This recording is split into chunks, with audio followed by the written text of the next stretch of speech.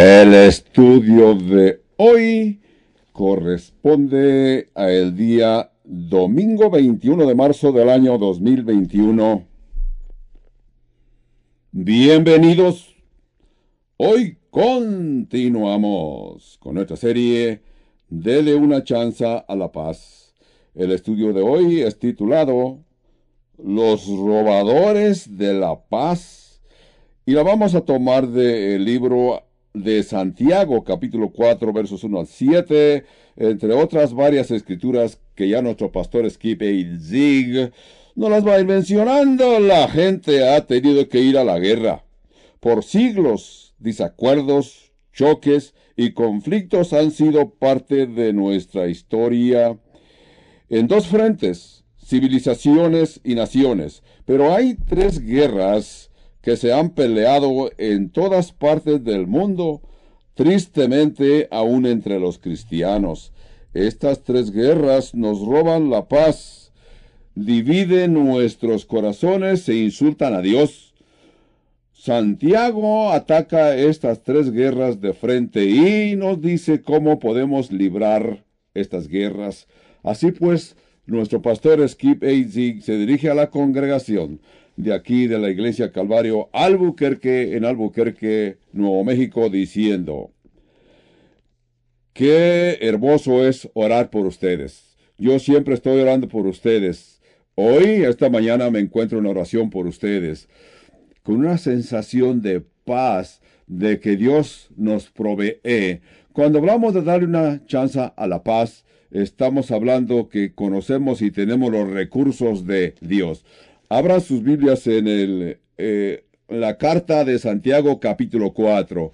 Ahora, levanten sus Biblias, ustedes que trajeron sus Biblias. Qué bueno que han traído sus Biblias. Así que hoy, con toda claridad, reconocemos que las guerras son un hecho de nuestra vida. Son parte de nuestras vidas. Desde que ha habido humanos en la tierra, ha habido guerras en la tierra. Simon Jenkins, un autor británico, notó y escribió que todas las generaciones tienen sus propias guerras. Entonces, la generación de nuestros padres, su guerra fue la guerra segunda. Para nosotros la guerra de Vietnam fue donde mis hermanos participaron, principalmente mi hermano mayor. También la guerra del Golfo, la guerra de Afganistán. Todas las generaciones han tenido sus guerras, ¿verdad? Una publicación llamada Wall Street Journal dijo: las guerras han amoldado en el mundo en que vivimos y se han desarrollado y librado en varias partes del mundo. Muchas gentes y muchas generaciones han definido las guerras o han sido definidas y amoldadas por las guerras que han peleado. En el siglo XX se estimó que 108 millones de gente han muerto en las guerras. Pero a través de la historia se cree que entre soldados en el campo de batalla y gentes que no han estado en el campo de batalla han muerto como resultado de las guerras. Y se cree que 3.500.000.000 personas han muerto. Ustedes van a pensar, simplemente son números, pero es una realidad muy triste, que nosotros a través de la historia hemos matado a esa cantidad de 3.500.000 personas. Algunas guerras son más notables que otras, ¿verdad? Todos podemos reconocer la guerra que tomó lugar durante nuestros tiempos, pero hay algunas guerras que ustedes no han oído. Por ejemplo, veamos una guerra que se llamó la Guerra del Cerdo. La Guerra del Cerdo fue una guerra que tomó lugar por el año 1859, un desacuerdo entre un cerdo que casi llevó a una guerra completa entre los Estados Unidos e Inglaterra. Imagínate. Lo que sucedió que hay una isla en la costa del estado de Washington que se llama la isla San Juan. A ese tiempo esta isla ahí era habitada por los dos grupos, americanos y británicos, pero dice la historia de que un cerdo del lado británico del lado británico cruzó al lugar donde habitaban los estadounidenses y un agricultor de papas encontró a este cerdo destruyendo su producto. Por eso es que los americanos enviaron el ejército, enviaron un general estadounidense para establecer la situación. Él y sus tropas declararon que esta isla San Juan era propiedad de los Estados Unidos. Aquí tenemos pues los británicos y los Estados Unidos en un conflicto. Este general dijo, no se preocupen, lo único que toda esta isla pertenece a nosotros. Esto no lo aceptaron los británicos porque los británicos enviaron toda una flotilla naval y fue una guerra que se desató por semanas hasta que siempre se hizo la paz. Quiero mencionar que no me gustaría decir, yo fui uno de los que peleé en la guerra del cerdo, porque da un entendimiento que no fue una guerra famosa. Otra guerra que se llamó la guerra del perro extraviado. Este perro trajo una hostilidad entre dos naciones, entre Grecia y Bulgaria, por el año 1925. Lo que sucedió que un soldado británico fue balaceado porque entró al lado de Bulgaria persiguiendo su perro descarriado. Lo mataron porque había cruzado a su país. Esto fue mal, pero lo que fue peor de esto, cómo los griegos reaccionaron. Los griegos invadieron aquel país de Bulgaria por esa razón.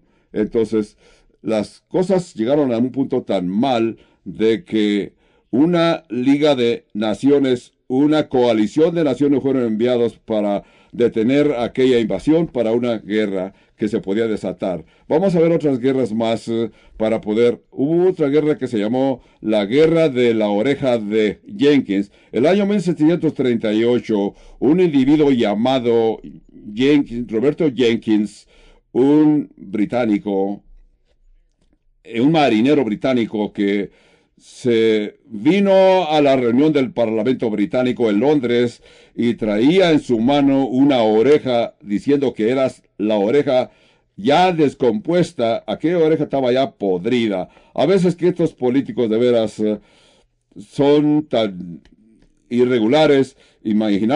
Presentarte al Parlamento con una oreja podrida, y él aseguraba que su oreja había sido cortada por un soldado español. Sí, y ya hacía 7 años de ese incidente. Quiero decir, si vas a guardar una oreja por 7 años, esa oreja te va a tener grandes problemas porque va a estar podrida. Él sostenía aquella oreja y decía, un soldado español me la cortó. Por décadas no se pudieron entender. Así que por muchos años este conflicto de la oreja de Roberto Jenkins fueron a la guerra. Y finalmente aquella guerra se detuvo porque se pensaron que la guerra era por una oreja. Eso fue algo loco. Hay veces que hay guerras que se pelean, quizás no entre naciones o entre personas, pero una guerra por cosas, actividades, ideologías. Sé que hablamos de diferentes guerras por diferentes ideales, pero hablamos de la guerra de las drogas o la Guerra Fría. Aquí hay una guerra que me gustaría que regresara. Se le llamó la Guerra de las Gasolinas. Por los años 1960 en los Estados Unidos, el galón de gasolina valía 28 centavos por galón. Yo digo, traigan esa guerra. Pero básicamente las gasolineras rebajaban 1 centavo por galón, otro le rebajaba otro centavo y era una competencia que querían atraer a las gentes. También hubo una guerra del terrorismo. Todas estas guerras se han peleado por diferentes razones. En el capítulo 4 del libro de Santiago encontramos 3 puntos de guerra, 3 factores que nos roban la paz. Esa guerra se toma lugar entre nosotros alrededor del mundo. Estas 3 guerras nos roban la paz. Estas 3 te van a hacer y van a llevarte a una vida miserable. Estos 3 puntos necesitan terminarse. Y cuando estas guerras se terminen, el resultado será una paz eterna. si es que se puede lograr. Entonces, este es el libro de Santiago y Santiago, esta carta de Santiago que él escribió, Santiago, ustedes son eruditos en la Biblia. La pregunta es cuál de este Santiago, porque a ese tiempo había varios, y la Biblia menciona varios personajes con el nombre de Santiago. Probablemente esta carta la escribió Santiago, el hermano de nuestro Señor Jesucristo, ¿verdad? Bueno, verdaderamente medio hermano de nuestro Señor Jesucristo. Este fue Santiago. Ustedes deben de reconocer que después que nació Jesús de un nacimiento virginal, después del nacimiento de Jesús, sus padres, José y María, tuvieron relaciones matrimoniales normales, engendraron varios hijos. Uno de estos hijos se llamó Santiago. Santiago está escribiendo esta carta y está escribiendo a los cristianos, a los judíos cristianos, gentes que habían vivido la fe en el Mesías, en el Señor Jesucristo. Entonces, Santiago les está escribiendo porque evidentemente los mismos miembros de la iglesia tenían problemas personales, también como problemas relacionales, que esto sucede en muchas iglesias, en todas las generaciones, pero el tema del libro de Santiago es madurez, madurez. Santiago les está diciendo, maduren, crezcan, necesitan creer en ciertas partes de su vida. Warren Bisbee, que fue un escritor comentarista, dijo que la madurez espiritual es una de las grandes necesidades de la iglesia. Dijo él que muchas iglesias son cunas de niños en lugar de ser talleres para adultos. Eso lo vemos casi siempre. Eso ha sido... Mis hermanos así a mí me mencionaban varias veces cuando yo era un adolescente y me clamaban, ya debes de crecer. Yo les contestaba, estoy creciendo. Esto es lo que hacen los niños de mi edad cuando están creciendo. Así que yo estoy creciendo. Santiago nos está diciendo a la iglesia, es tiempo para que crezcan en ciertas áreas. Entonces, en este capítulo 4 del libro de Santiago, vamos a ver los primeros 7 versos para poder entender de las 3 guerras que se desarrollan entre las guerras entre nosotros, las guerras en nuestro interior y la guerra sobre nosotros. 3 factores de estas 3 guerras que se relacionan las unas con los otros. Entonces, en primer lugar, veamos la guerra entre nosotros. Es el primer punto. Como comienza Santiago 4:1 que dice, ¿de dónde vienen las guerras y los pleitos entre vosotros? Esa es una pregunta legítima, ¿verdad?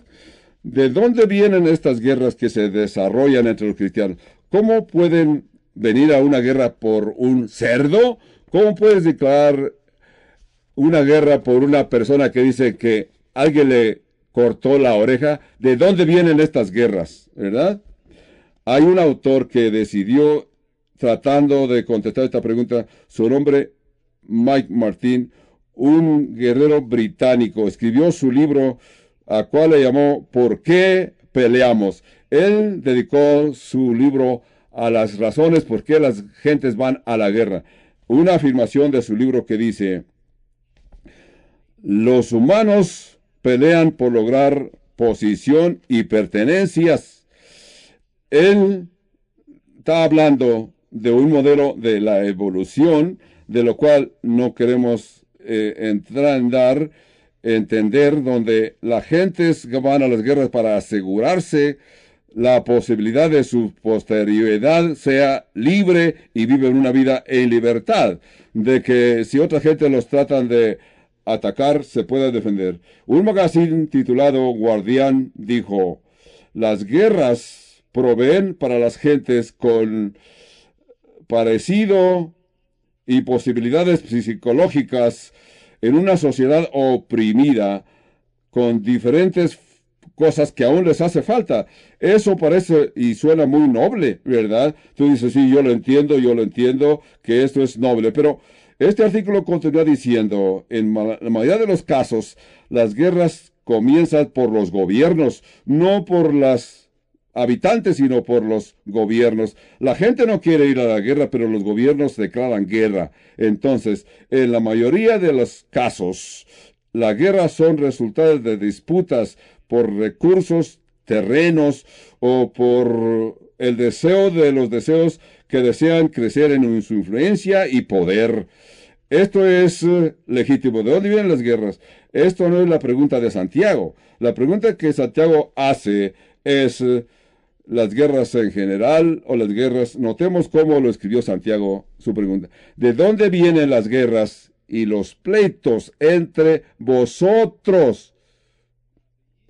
El nosotros, en la mente de Santiago, son los creyentes, somos los creyentes. ¿De dónde vienen las guerras entre ustedes, los cristianos, los creyentes? Entonces, los eruditos o comentaristas acerca de la carta de Santiago han dado su opinión. Notemos con ese verso, bueno, la diferencia entre guerras y pleitos son dos diferentes cosas. Guerras describen los conflictos que pueden tener con otras personas, cuando los pleitos son las expresiones de los desacuerdos. Son expresiones exteriores. ¿De dónde vienen estas guerras y pleitos? En los dos casos describe una relación entre los miembros de la iglesia, entre los mismos creyentes. Uno de los salmos, mi salmo favorito, Salmo 133, verso 1, que dice: mirad cuán bueno y cuán delicioso es habitar los hermanos todos juntos en armonía. ¡Qué hermoso! Los hermanos en armonía. Eso es un buen pensamiento. Pero lo opuesto también es verdad, ¿verdad? Veamos qué tan mal se comportan y cuánto disgusto se puede ver entre algunos creyentes que no están en unidad. En lugar de estirar nuestra mano derecha, la apuñamos cuando el hermano nos quiere saludar. Eso no es bueno entre los cristianos, no es útil tampoco. Pero lo que ustedes necesitan entender de que los conflictos entre el pueblo de Dios no es nada nuevo. Esto se ha desarrollado desde el principio de la creación. Por ejemplo, podemos pensar en Génesis capítulo 13, donde Abraham y Lot, que eran parientes, se salieron en desacuerdo. La razón fue que sus rebaños o los pastores de sus rebaños habían estado discutiendo y no pudieron salir de acuerdo acerca de la tierra a quien pertenecía. También vemos en el Nuevo Testamento, encontramos que los discípulos del Señor Jesucristo estaban discutiendo. ¿De qué discutían? Usted recuerda de qué discutían los discípulos. Discutían acerca de quién debía de ser el mayor en el reino de el Mesías. Están discutiendo a quién va a tener la posición primera en el reino de Jesús. Quizás comenzaron chisteando, cuando dijeron: Pedro no podrá ser él porque ha fallado. Juan pudo haber dicho: yo descansé en el pecho del Señor. O Santiago duda, él no puede ser. Pero eventualmente los apóstoles llegaron a una discusión a tal punto de que Jesús tuvo que intervenir para ponerlos en paz. Estos fueron, pues, que eran los modelos de la cristiandad, los discípulos. Pedro y Pablo también discutieron entre ellos dos mismos acerca de acuerdo, y luego de los Galatas. Pablo dice que confrontó a Pedro en su propia cara. Aquí Pablo reprendió a Pedro públicamente, con todo y que eran judíos. Pedro estaba actuando en forma incorrecta, por eso es que Pablo lo reprendió. También Pablo y Bernabé estuvieron desacuerdos. La iglesia en Galacia también tuvieron sus problemas acerca de que los galatas notaron que se devoraban y peleaban y iban a las cortes para que las cortes los pusieran de acuerdo. Tenían un temperamento muy corto.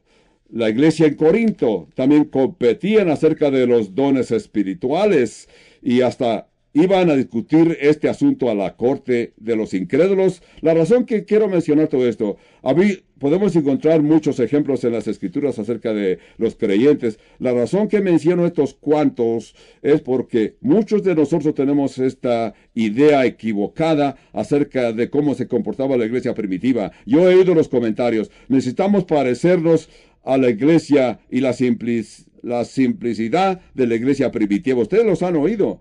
Algunos de ustedes hasta lo habrán dicho en la iglesia. Pero cuando tú lo oyes, tú dices, la iglesia eran como nosotros, la iglesia de Corinto, la iglesia en Galatas. Esto fue la iglesia del Nuevo Testamento y desde entonces ha habido conflictos. La gente se aferra de que la iglesia primitiva era una iglesia envidiable, una iglesia muy llena de pureza. Esta mentalidad me lleva a entender que el antiguo o estas personas tienen o mala equivocación o mala memoria. Están equivocados, pero la iglesia no es una sociedad de gente perfecta. Nosotros, la iglesia, somos una sociedad de gente perdonada, gente redimida. Así, con todo y esto, esta es una área donde necesitamos crecer, porque cuando se trata de llevarnos bien, aún entre nosotros como hermanos de la iglesia, podemos actuar de una forma inmadura.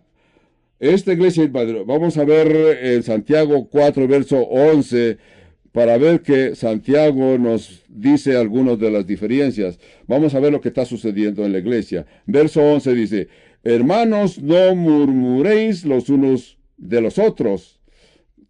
Aquí estamos viendo lo que está sucediendo.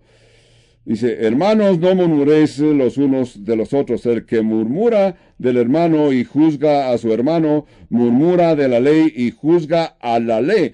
Pero si tú juzgas a la ley, ya no eres hacedor de la ley, sino un juez. Aquí vemos que, verso 12, uno solo es el dador de la ley porque puede salvar y perder, pero tú, ¿quién eres para que juzgues a otro? Entendemos aquí que Santiago reconoce de que había dificultades entre la misma iglesia. Dentro de la iglesia había críticas entre estos hermanos, queridos hermanos, salvos por la sangre de Cristo.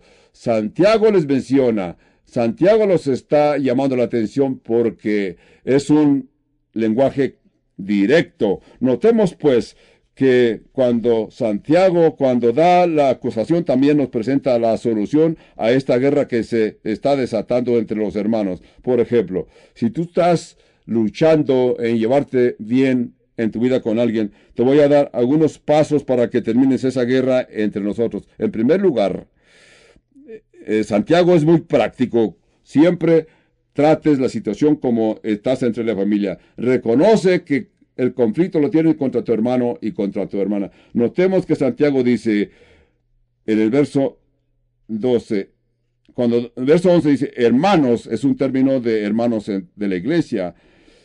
Dice, no murmuréis los unos con los otros. El que murmura del hermano, juzga a su hermano, murmura de la ley y juzga a la ley. Pero si tú juzgas a la ley, no eres hacedor de la ley, sino un juez. Aquí Santiago está diciendo que el argumento, la discusión es entre hermanos. Trata a tus compañeros no como tu cliente, no como tu supervisor, no como tu suegra. No lo trates como tu yerno, ni como un suegro equivocado, sino trátalos como que es tu hermano, tu hermana en Cristo Jesús, ¿verdad? Somos parte de la misma familia, ¿verdad? Tenemos el mismo Salvador, tenemos el mismo Espíritu Santo que habita en mí, habita también en mis hermanos. Por estas razones y otras más, yo me opongo a pelear contra ti. Yo no pelearé contra ti. Yo no pelearé contra ti. Más bien pelearé por ti, ¿verdad? Pelearé también contigo. Si la pelea es legítima, pero yo te aseguro que no pelearé contra ti, porque yo sé que el asunto es un asunto familiar. Entonces, este es el primer paso, que cuando hay conflicto veas a tu adversario como tu hermano. En segundo, bájate de la silla del juez. No seas un juez, no te consideres juez. Sigamos la lógica de Santiago. Dice, no hables mal uno contra otro. Si el que habla mal contra su hermano, habla a contra de la ley y está juzgando la ley. Si estás juzgando la ley, no eres un hacedor de la ley, sino un juez. Vamos al verso 12. Uno solo es el dador de la ley, que puede salvar y perder. Pero tú, ¿quién eres para que juzgues a otro? Estás tomando la posición de Dios, es lo que está diciendo Santiago, pero hay solamente uno. ¿Qué quiso dar a entender Santiago cuando dijo uno solo? Santiago quiere dar a entender la esencia de la ley se sumariza en una sola palabra que dice amor. Jesús dijo, si tú amas a tu prójimo como a ti mismo, si amas a Dios de todo tu corazón, con todas tus fuerzas, mente, aquí sumariza toda la ley. El amor sumariza la ley. Así que cuando tú criticas a algo, estás violando la ley. Cuando tú violas la ley, estás violando la esencia, el centro de la ley. Cuando tú actúas como que eres un juez, estás usurpando la autoridad de Dios, que es el que nos dio la ley. Esto es una lógica brillante y fácil de entender. Santiago no les está diciendo que se detengan en evaluar a unos con otros, porque tenemos que evaluarnos. Santiago no está diciendo que evalúes, sino que está diciendo que uses discernimiento y dejes de condenar a la gente. Entonces, que sea una situación familiar.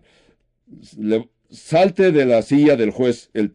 Punto número 3. Usa tu boca para sanar y no para herir. Esta es una decisión que podemos hacer antes de salir de la iglesia.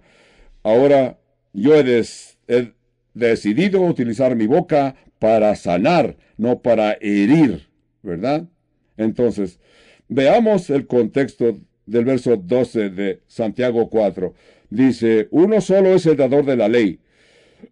Se refiere a Dios porque dice uno con letra mayúscula.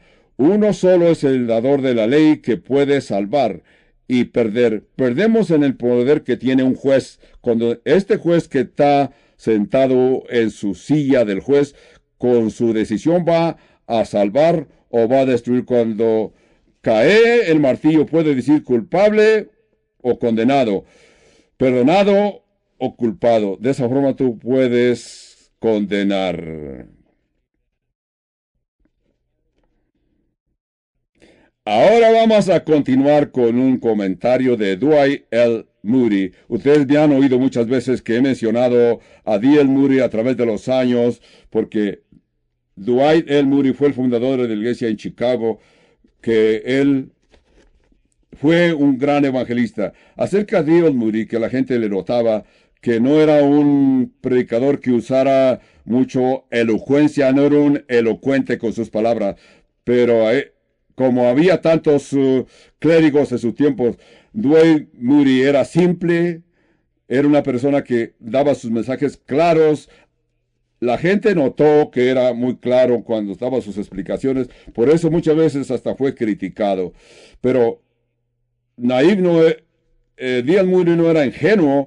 Él reconocía de que había muchos que lo criticaban por su estilo. Por eso es que en su comentario se escribió y dijo, quizás se encontrarán cientos de gentes falsos entre los que profesan ser cristianos, pero todas sus críticas no van a llevar una sola alma a Jesucristo. Esto fue una expresión poderosa. Continuó diciendo, nunca he predicado un sermón que yo no lo pueda entender y le encuentro fallas. También entiendo de Jesús pudo haber tenido representantes mejores que yo, pero he vivido suficiente tiempo para reconocer que en este mundo no hay ninguna gente perfecta, ni iglesia perfecta. Si esperas encontrarte un predicador perfecto o una iglesia perfecta, me temo que tengas que esperar hasta el milenio de Jesús. En primer lugar, yo quiero comentar con ustedes que Dwight L. Moody creía en el milenio.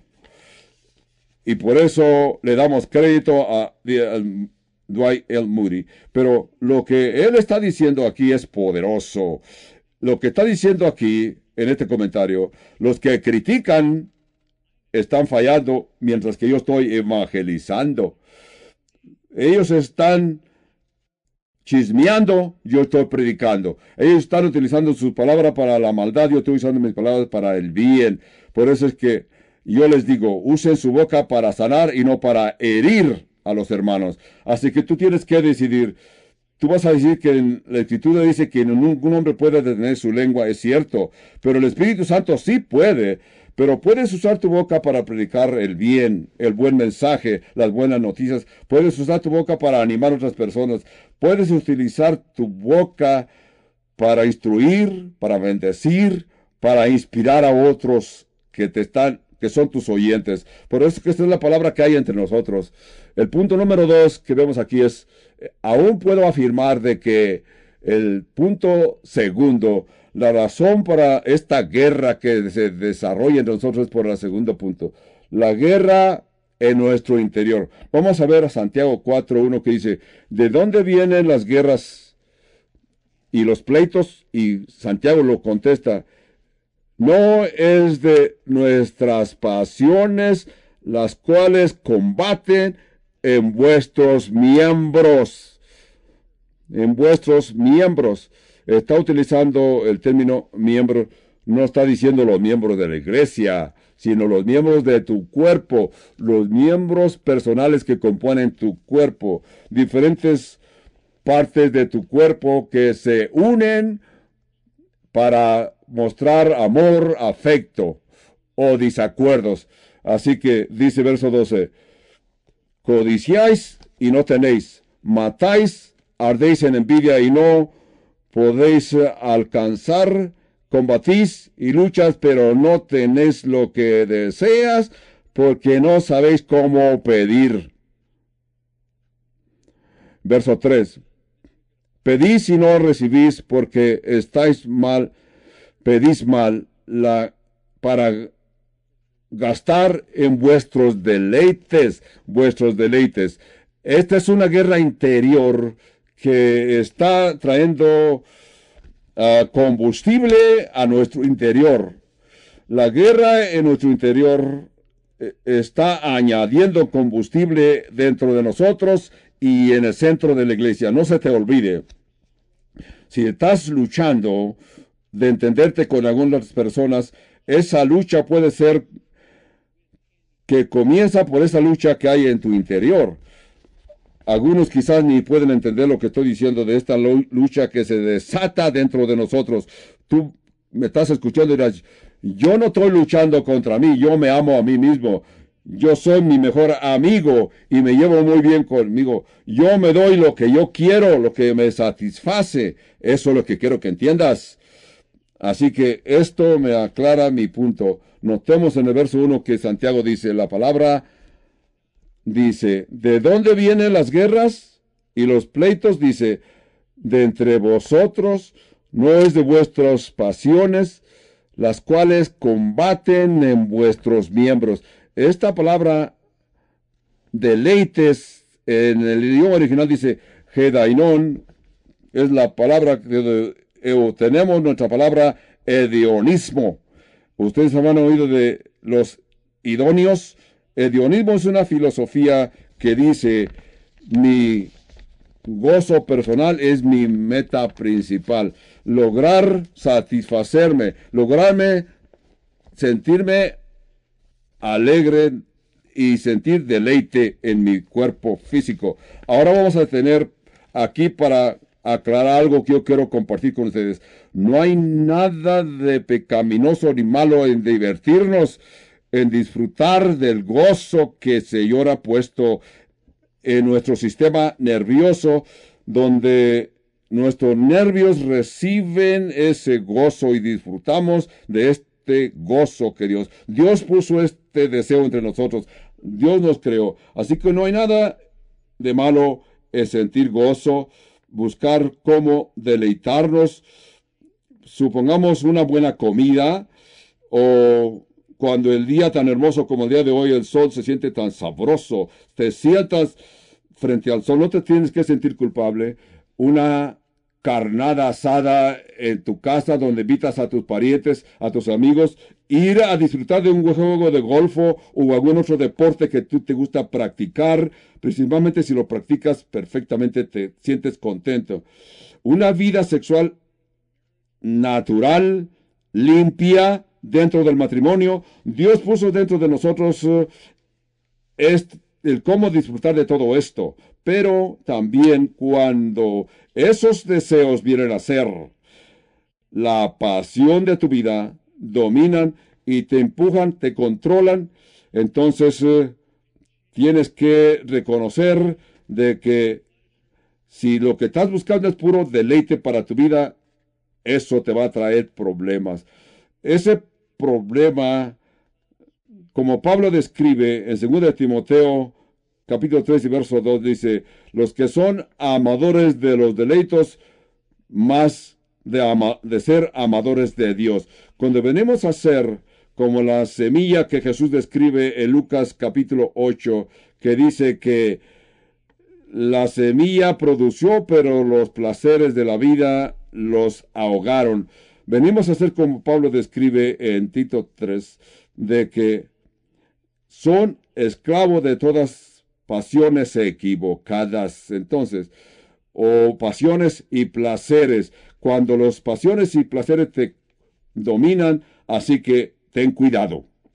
Vamos a continuar en Santiago, capítulo 4, verso 1, en la segunda parte dice, no es de vuestras pasiones las cuales combaten en vuestros miembros.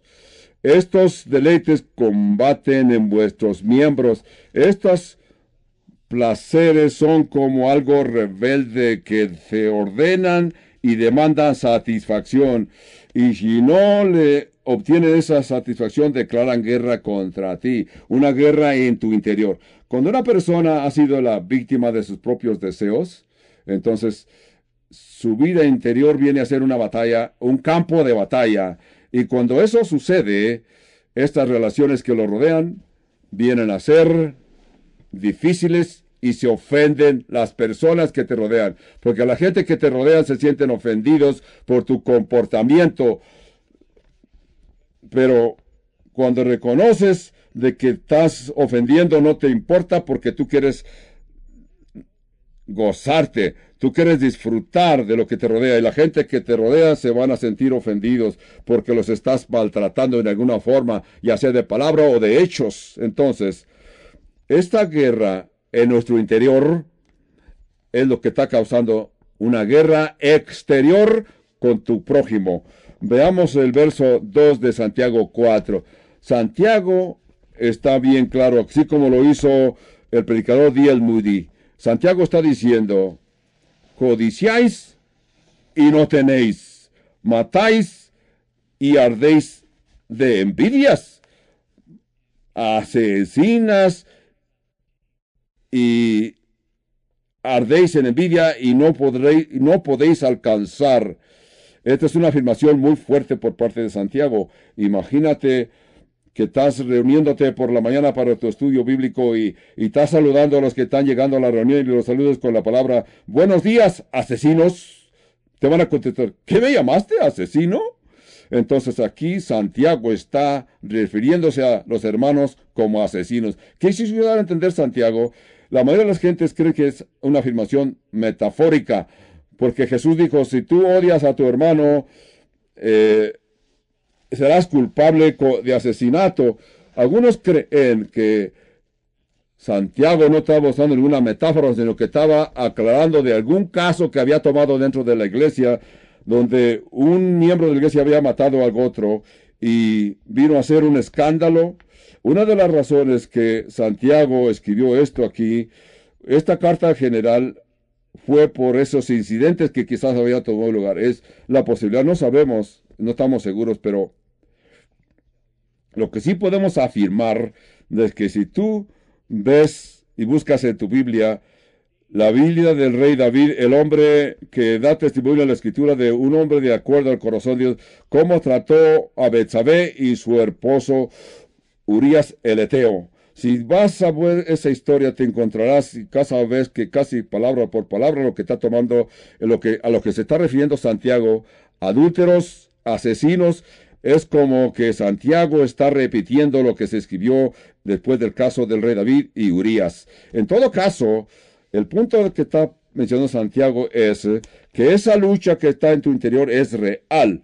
Y esa lucha que es real en tu interior está arruinando tus relaciones, está arruinando tu testimonio como cristiano. Ten cuidado.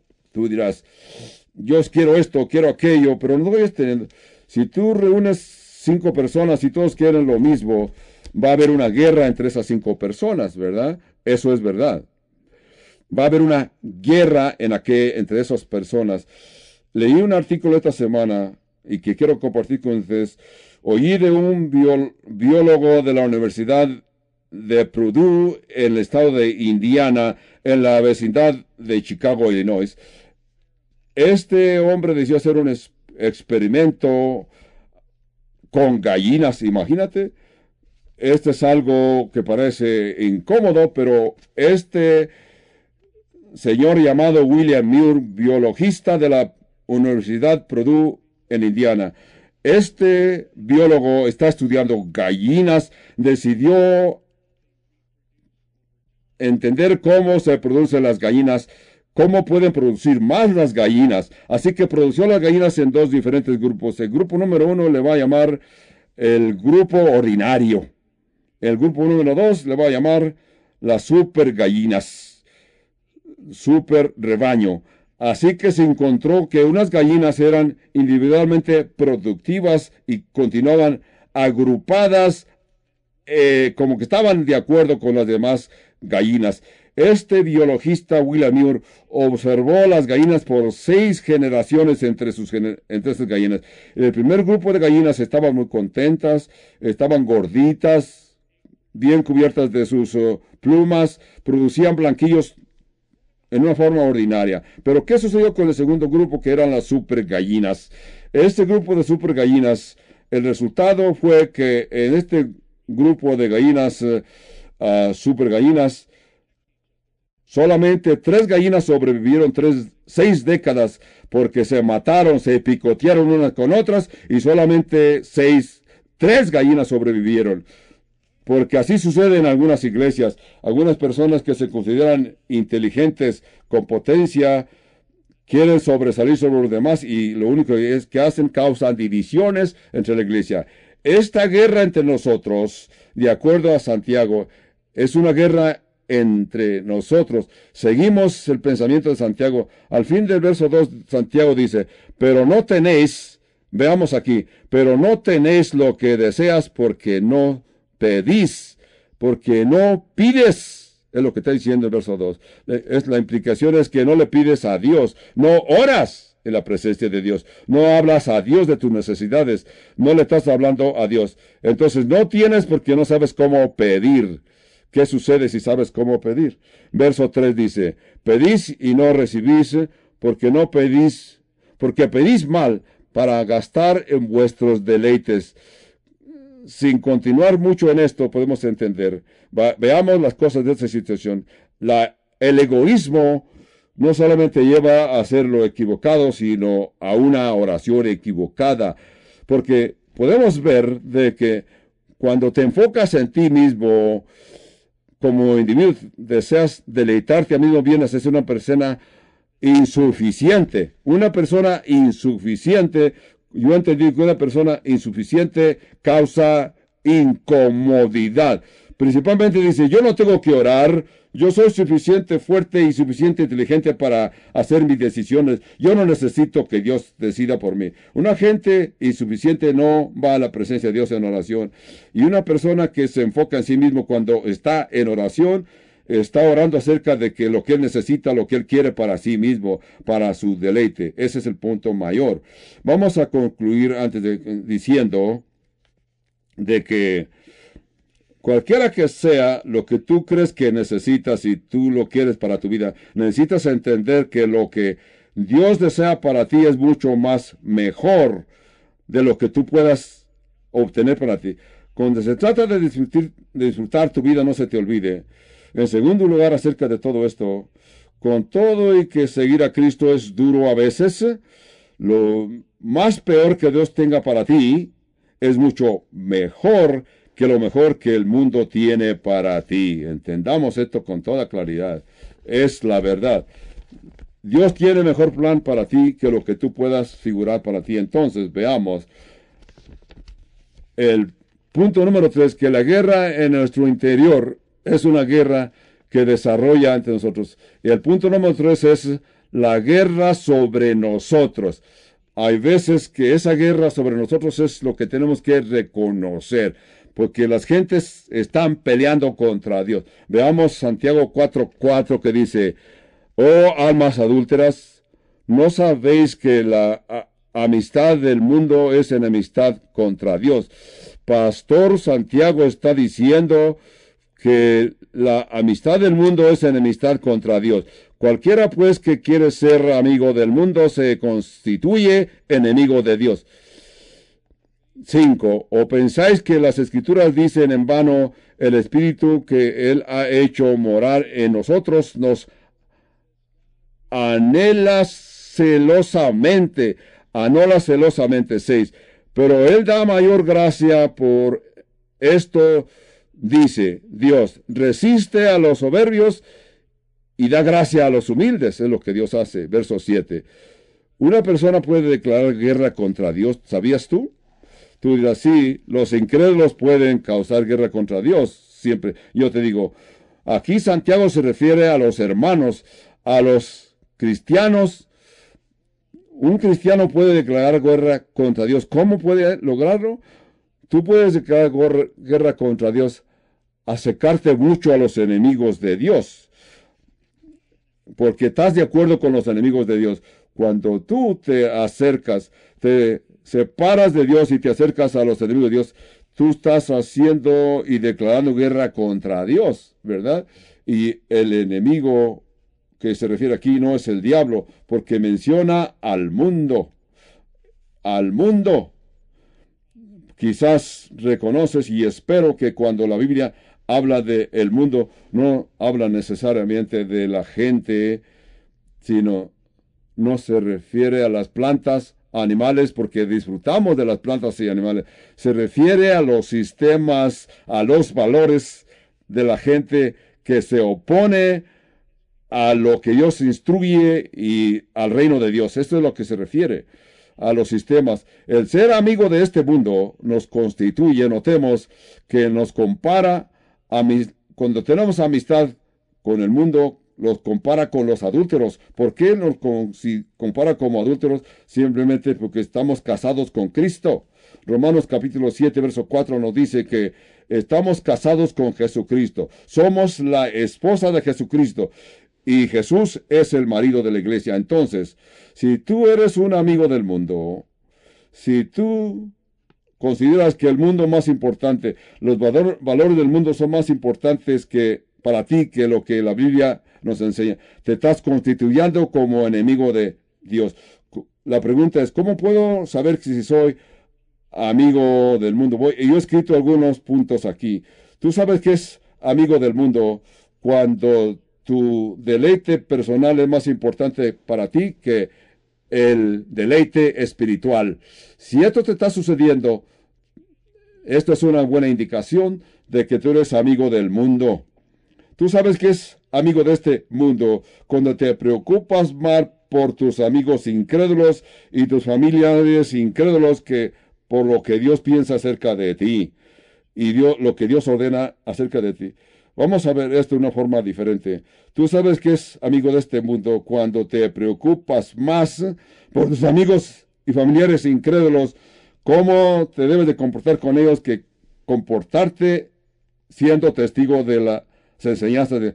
¿Sabes que es amigo de este mundo cuando descuida las Sagradas Escrituras? En este pasaje Santiago está citando las Escrituras, punto por punto.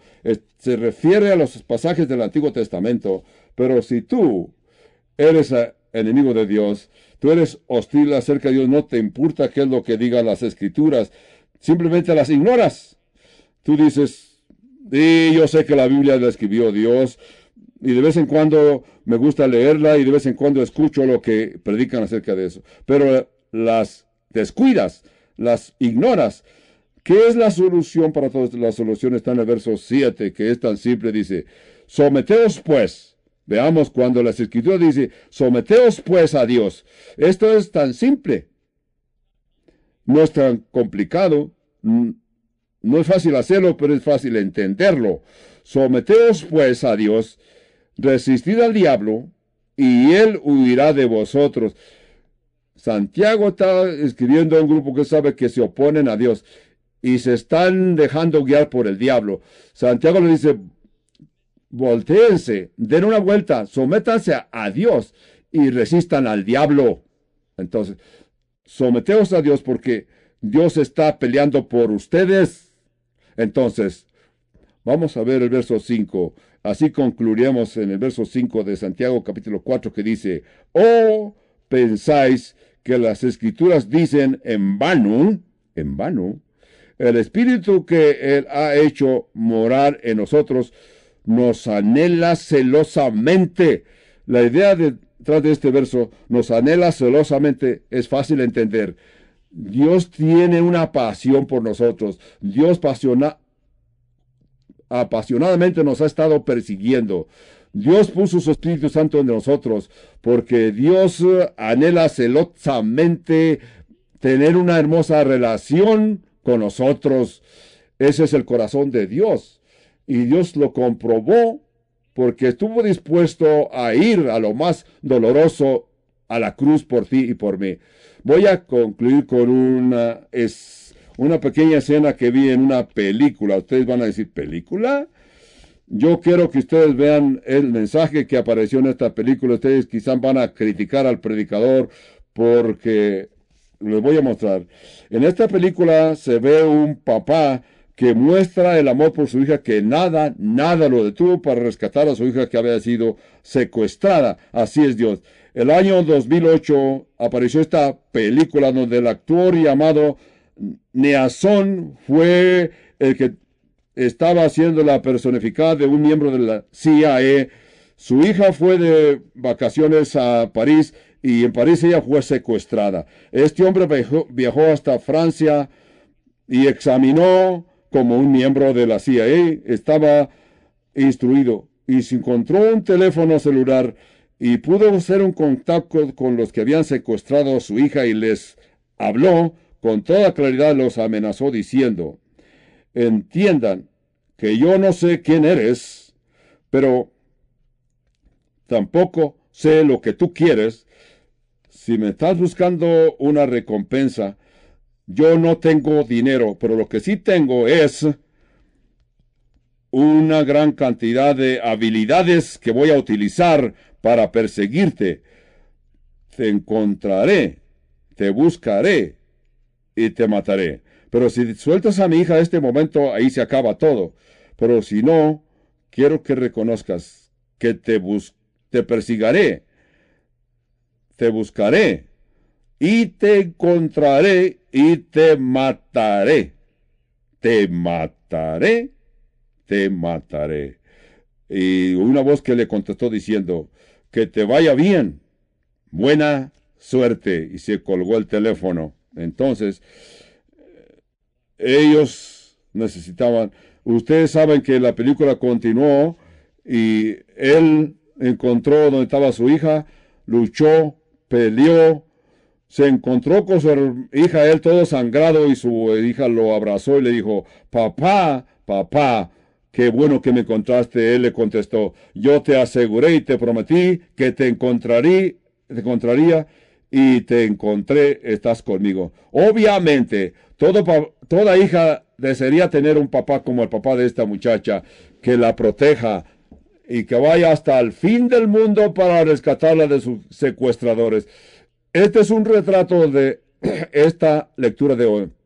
Dios va a hacer todo y va a usar todas sus habilidades para perseguirte a punto de que puedas reconocer y entender que Jesús fue a la cruz, Dios mismo fue a la cruz, derramó toda su sangre por ti y por mí. Señor, gracias por tu disposición de perseguirnos. Señor, gracias, nosotros celebramos de este amor tan auténtico. Señor, reconocemos y entendemos de que algunos de nosotros continuamos luchando en nuestro interior. Esa lucha interior es una lucha que se desata y ha sido y ha estorbado en esta hermosa relación que debemos de tener contigo. Queremos llegar a un punto de servirte, agradarte y que nuestra vida te agrade, que nuestra relación con nuestro prójimo sea la relación adecuada, la relación que a ti te alegra y no nos encontremos luchando contra ti, sino que sintamos que estamos bajo tu voluntad, oh Padre Santo. Y en toda situación que tú obres, Padre, te pedimos que podamos continuar. Que no, esas palabras de que no tenemos porque no sabemos cómo pedir, que no sea nuestra situación, o que no podamos venir a tu presencia y podamos pedir y recibir lo que tú nos quieres dar para que tú puedas lograr tu objetivo con nosotros en este mundo que desesperadamente amas. Que nosotros seamos embajadores de tu amor, que podamos transmitir esa paz que tú has transmitido en la cruz para nosotros. Todo esto te lo pedimos, Señor, y lo presentamos por el dulce y santo nombre de nuestro Señor Jesucristo. Amén, amén y amén. Así pues, hermanos, si usted nos está escuchando a distancia de la Iglesia Calvario Albuquerque de Albuquerque, Nuevo México, y desea comunicarse con nosotros, tenemos un número telefónico gratis, sin costo alguno para usted. Llámenos al número 1-800-922-1888. Y si usted desea comunicarse por correspondencia, envíe sus cartas y tarjetas postales al P.O. Box 95707, Albuquerque, Nuevo México, con su código postal 87109. El estudio de hoy corresponde al domingo 21 de marzo del año 2021.